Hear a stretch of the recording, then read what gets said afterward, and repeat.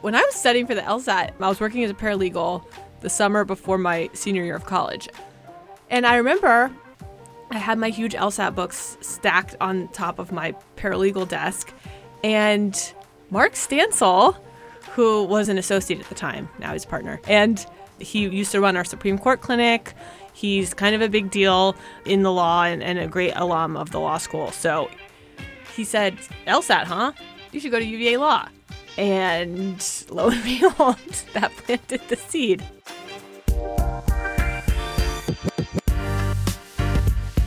This is Admissible. I'm Natalie Blazer, Dean of Admissions at UVA Law. On today's episode, we're going to talk about all things related to standardized testing. Maybe you're someone who just took the September LSAT, and you're already thinking you may want to retake it. Or maybe you've never sat for the LSAT before, and you're gearing up for the October or November administrations this year, or maybe even one early next year. Maybe you're planning to take the GRE or the GMAT. Whatever your situation, we in admissions know that the topic of standardized testing is often at the forefront of our applicants' minds. Today's guest is second-year law student Sebastian Van Bastelaer. Sebastian graduated from the University of Wisconsin-Madison, Phi Beta Kappa, in 2019. He majored in history and political science and minored in environmental studies.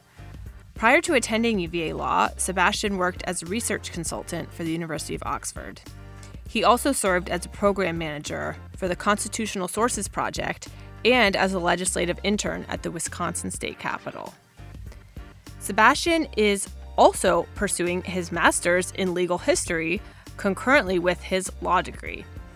Outside of class, Sebastian is on the Virginia Journal of International Law and serves as a peer advisor.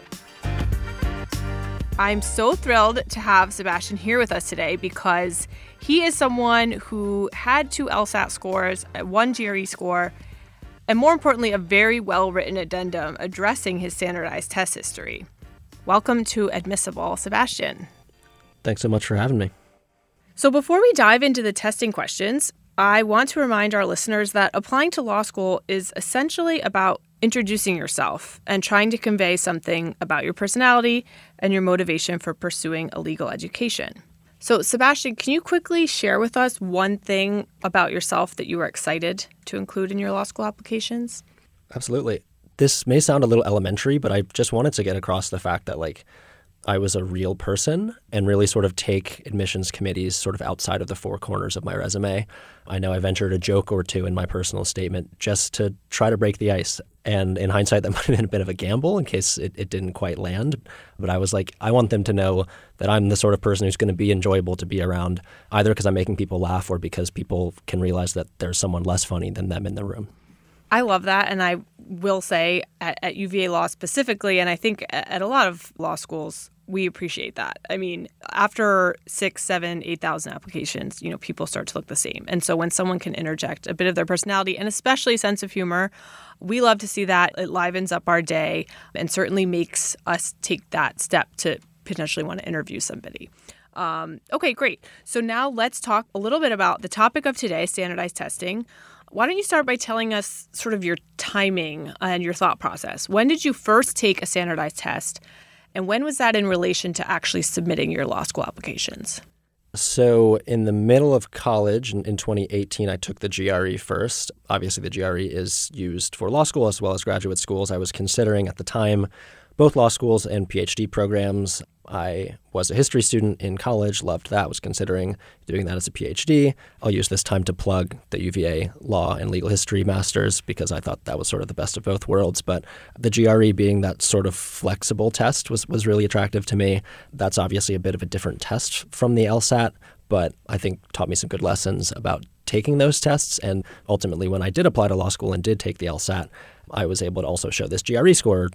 And then I ended up taking the LSAT first in October of 2020 and then retook it in January of 2021. So for our listeners, if you take the GRE or the GMAT, it's up to you whether to submit those scores to us. Whereas on the flip side with the LSAT, you don't have a choice. So once you take the LSAT and assuming you don't cancel your score, we will see those no matter what. But if you have a GRE score that you want us to see, then, you can submit that to us independently. So, Sebastian, tell us what you did to prepare for the LSAT the first time around. Did you take a course? Did you study on your own? Tell us a little about that process.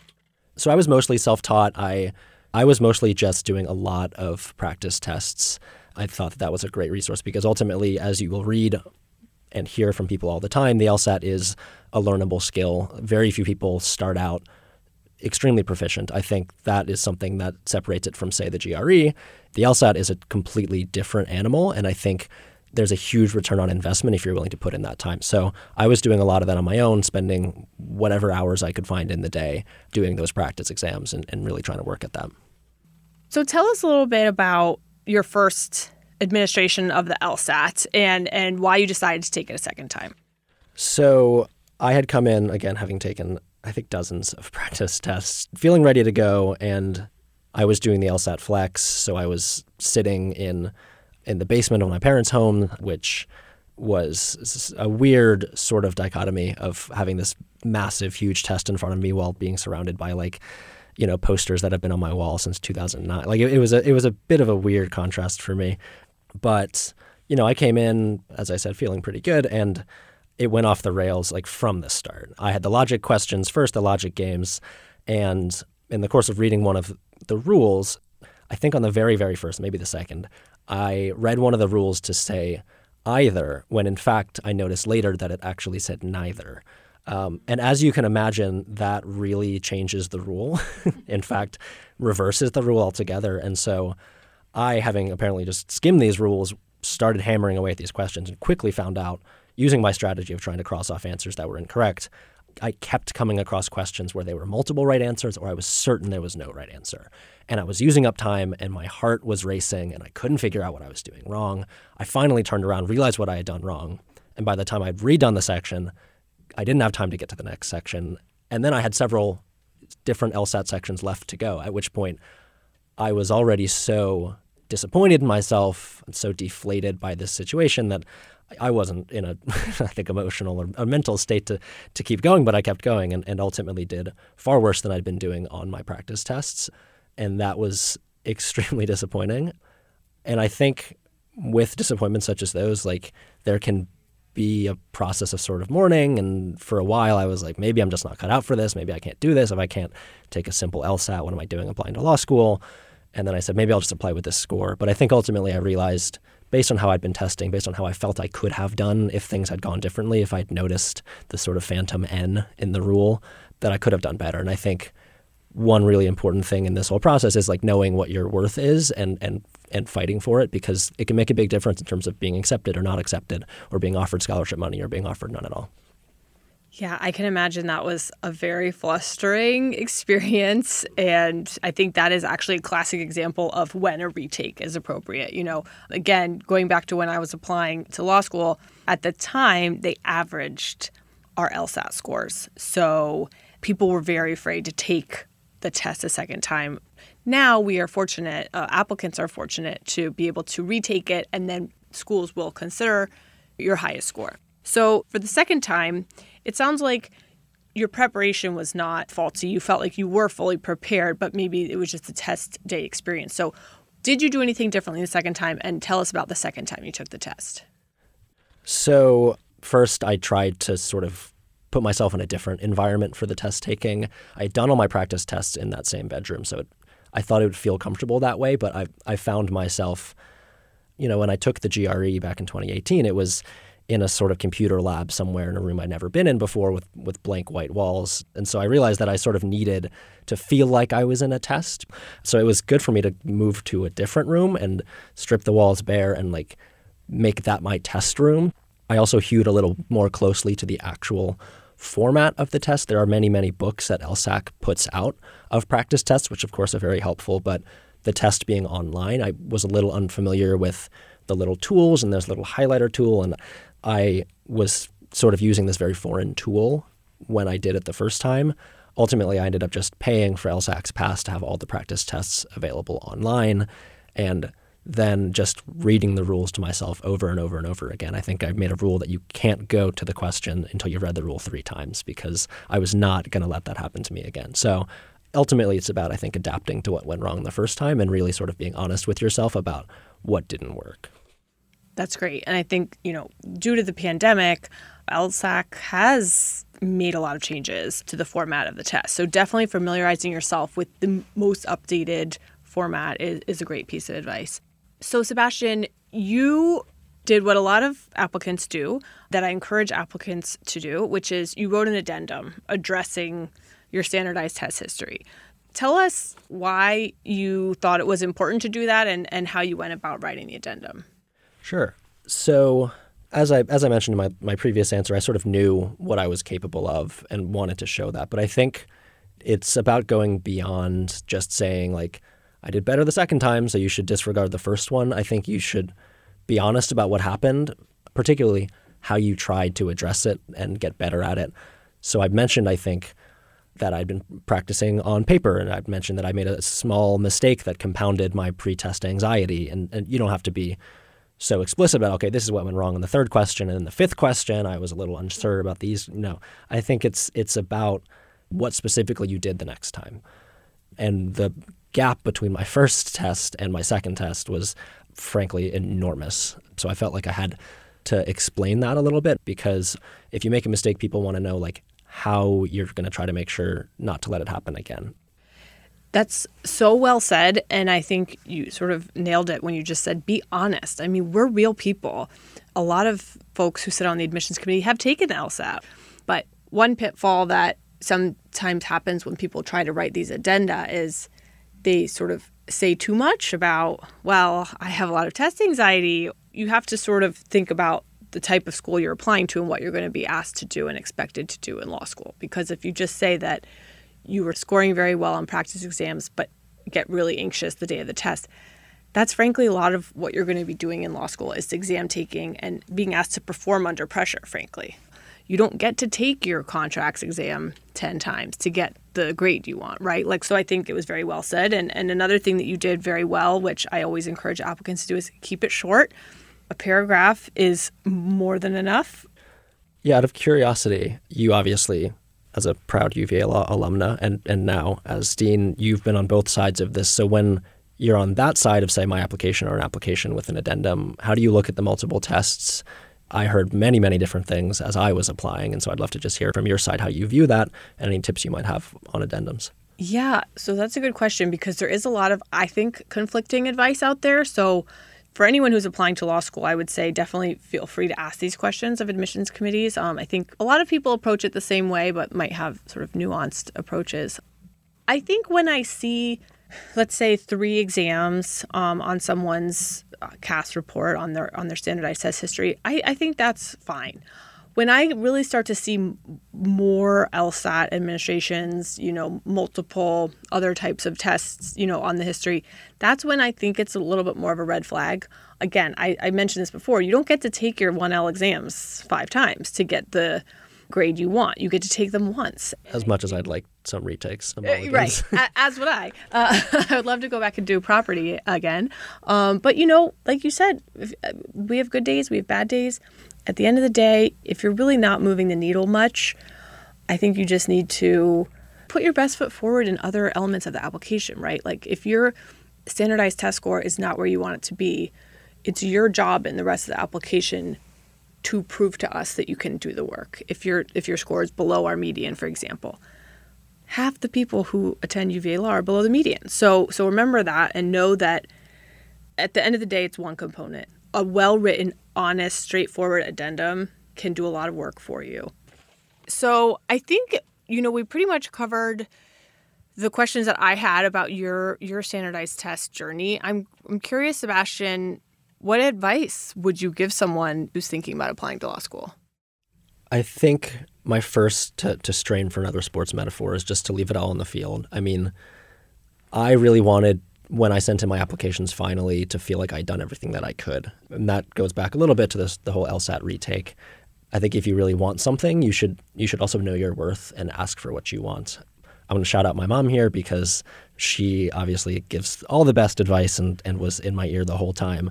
And when I was in that stage after my first LSAT, feeling really deflated and saying, gee, I don't know if this is for me, or what if I just send in these numbers? They're fine. Like, why don't I just send these in and see what happens to me? And she said, you know what you want. Why don't you try for it? Why don't you try again? You know what you're capable of. And then, so because I didn't apply until February, because I retook in January, I was rather late. The 2020 to 2021 cycle was extremely busy, I'm sure, for admissions committees, with tons of applicants and class sizes fluctuating all over the place. It was mid-April, and I still hadn't heard back from a lot of schools, including UVA. And ultimately, I realized UVA is what I want. And my mom was sort of getting after me a little bit and saying, like, why don't you reach back out to that admissions counselor? And I was like, look, I don't want to bother her. My application's there. They'll get around to it when they want. Finally, after enough, let's call it prodding from my mother, I was like, fine, I'll reach out to her and say, like, hey, it looks like it's probably not going my way. I might go to one of these other schools. I might take another year. If I take another year, how could I improve my application? And soon she responded and set up a Zoom call, which I actually didn't know was an interview at the time. But I was, again, urged by people like, oh, put on a shirt, get shaved, look nice. And I was like, look, we're just having a chat. She's just doing me a favor because I've been emailing her a few times in the cycle. I'm not expecting anything. Turns out it was an interview. I was made an offer to UVA Law at that moment, which was obviously such a great experience. And she said to me later, what really moved the needle was you coming back at the end of the cycle and saying, this is still my top choice. I do have some other options on the table that I'm considering, but I'm wondering what else can be done there, because I think that means a lot more in April than it does in September. 100%. And I love that story. And you're absolutely right about the timing, right? Like, everybody at the beginning of the cycle says that we're their top choice until they get into Harvard and Yale and Stanford and all these other lovely places. But at the time that you reached out, you did have great options, frankly, places that anyone would be fortunate to go to. But I remember your email specifically said, UVA is where I want to be. And so when someone comes to us at that time, that speaks volumes, especially when they have a couple of other, top 14 admissions in their pocket. And just a piece of advice for all of our listeners, yes, if anyone on my team asks to set up a Zoom with you one-on-one, you can assume that's an interview and prepare accordingly, yes. So that's a really great piece of advice as well. So I agree with you 100% in terms of what you said about leaving it all out there, right? Like, you don't want to have any regrets and think, what if I had sent that email? The 2020 to 2021 cycle was unbelievably competitive. I mean, we had applications coming out of our eyeballs, and we didn't necessarily have time to think through each single person and are they going to come, are they not going to come? Someone who's proactive like that puts themselves on our radar. Does it always work? No, of course not. You still have to be a very strong applicant like yourself. I'm sure a lot of people are aware that sometimes we assume if we haven't heard from somebody with a very strong application like yours that they're going elsewhere. Again, we don't have the bandwidth to sort of chase down people that we assume are going to another great school. So it's not always going to work. You have to have the application to back it up. But I think leaving the cycle knowing that you did everything you possibly could is a great piece of advice. The last thing I want to say, just to close out this episode, I think probably a lot of listeners are wondering about this because it's out there in the universe. It's being discussed a lot. And that is this proposal from the American Bar Association, the ABA, that they're asking for people to weigh in on whether law schools should become test optional. There are a lot of different viewpoints out there. I'm not going to espouse any opinion of my own or of UVA's. What I will say, I don't want any listeners thinking that this means that in the next month we're not going to require tests. That's really just not going to be the case. Even if the ABA does agree to adopt this test optional policy, I can tell you that the vast majority of applicants are still going to have a test to apply with, and the vast majority of law schools in the near future are going to be looking at those scores. So I just wanted to mention that because, a lot of people are raising this question and asking me about it. And I would just say for the foreseeable future, prepare as if you are going to need a standardized test score, because even if law schools adopt this policy, I can tell you that a score is going to be part of the vast majority of applicants' files. Thank you so much, Sebastian, for being here on the very first episode of Admissible. I'm so excited, and this was great. I think our listeners are going to benefit so much from everything you had to say. Thanks so much, Tim Blazer. This This has been Admissible with me, Dean Natalie Blazer at the University of Virginia School of Law. My guest today has been second-year UVA Law student Sebastian Van Bastelaer. For more information about testing requirements for UVA Law, please visit law.virginia.edu and click on the JD Admissions tab. The next episode of Admissible will be out very soon, and we'll be talking about why and how you should visit the law schools you're considering attending. Thanks so much for listening, and please remember to leave us a review wherever you listen to your podcasts.